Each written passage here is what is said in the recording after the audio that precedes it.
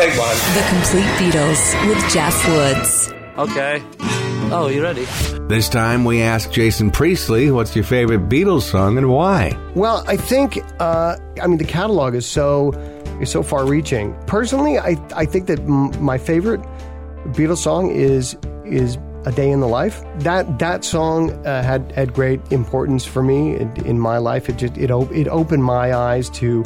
It opened my eyes musically, sort of, because before that I think that a lot of rock and roll was very straightforward, and that was maybe the first song that started one song and then moved into a whole other song and then became a whole other song, and sort of without that song I don't think you would have had any of those sort of big momentous anthem type songs. I sort of feel like maybe that was the first one.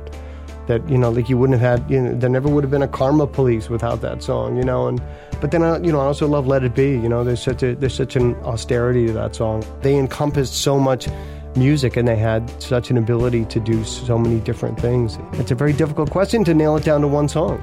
The Complete Beatles.